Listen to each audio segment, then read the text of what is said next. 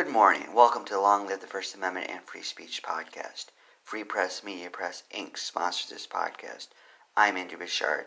Today I read Gun Barrel City, Texas, Ordinance, Section 160.05a, General Provisions Content. Friends, what's the topic of the day? Signs. Yes, we are doing signs.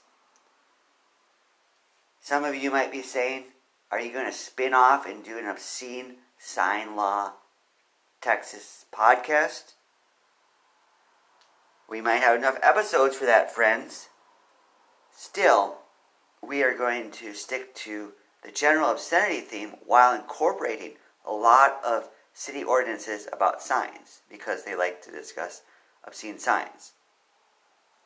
So, friends, stay tuned. See how many cities we can discuss the sign laws of. So let me read this section to you. It is one sentence. It says, quote, "The city does not regulate the content of signs. However, no sign shall contain any obscene, indecent, or immoral words, pictures, descriptions, or other such matter," end quote. This ordinance contradicts itself. It says it does not regulate any signs, and then it goes on to say the signs it regulates. And furthermore, in sections after this, they talk about other parts of sign laws that they regulate. They don't want to regulate signs here, but they do regulate signs. Some people say whenever you use terms like but or however, those words are contradicting the first part of the sentence. From my experience, this is very true. Someone will say, "I care what you think, but..." And here, we're seeing an example of exactly that. The obscene, indecent, or immoral part, we have seen that in a number of laws in other cities. So that verbiage they like to repeat. The last part says, quote, "or other such matter," end quote.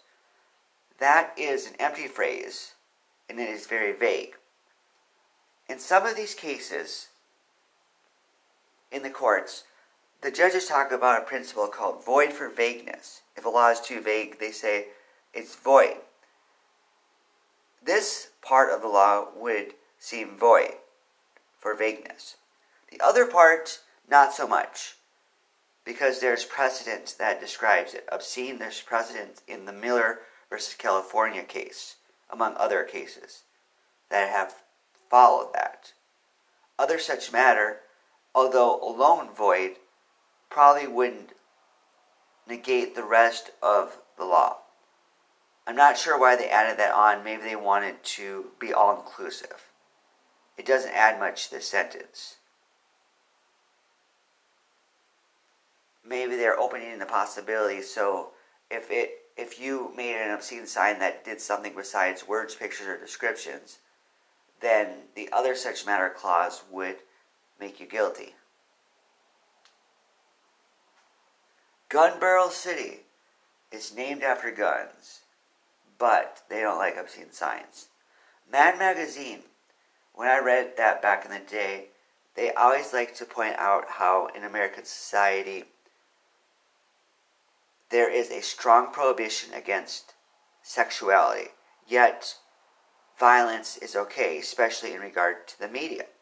So here, Gun Barrel City, they name themselves after a gun, but they don't want you to say shit on a sign. So friends, God might be calling you to challenge this law. If you don't live in Gun Barrel City, I don't plan on going there anytime soon, friends.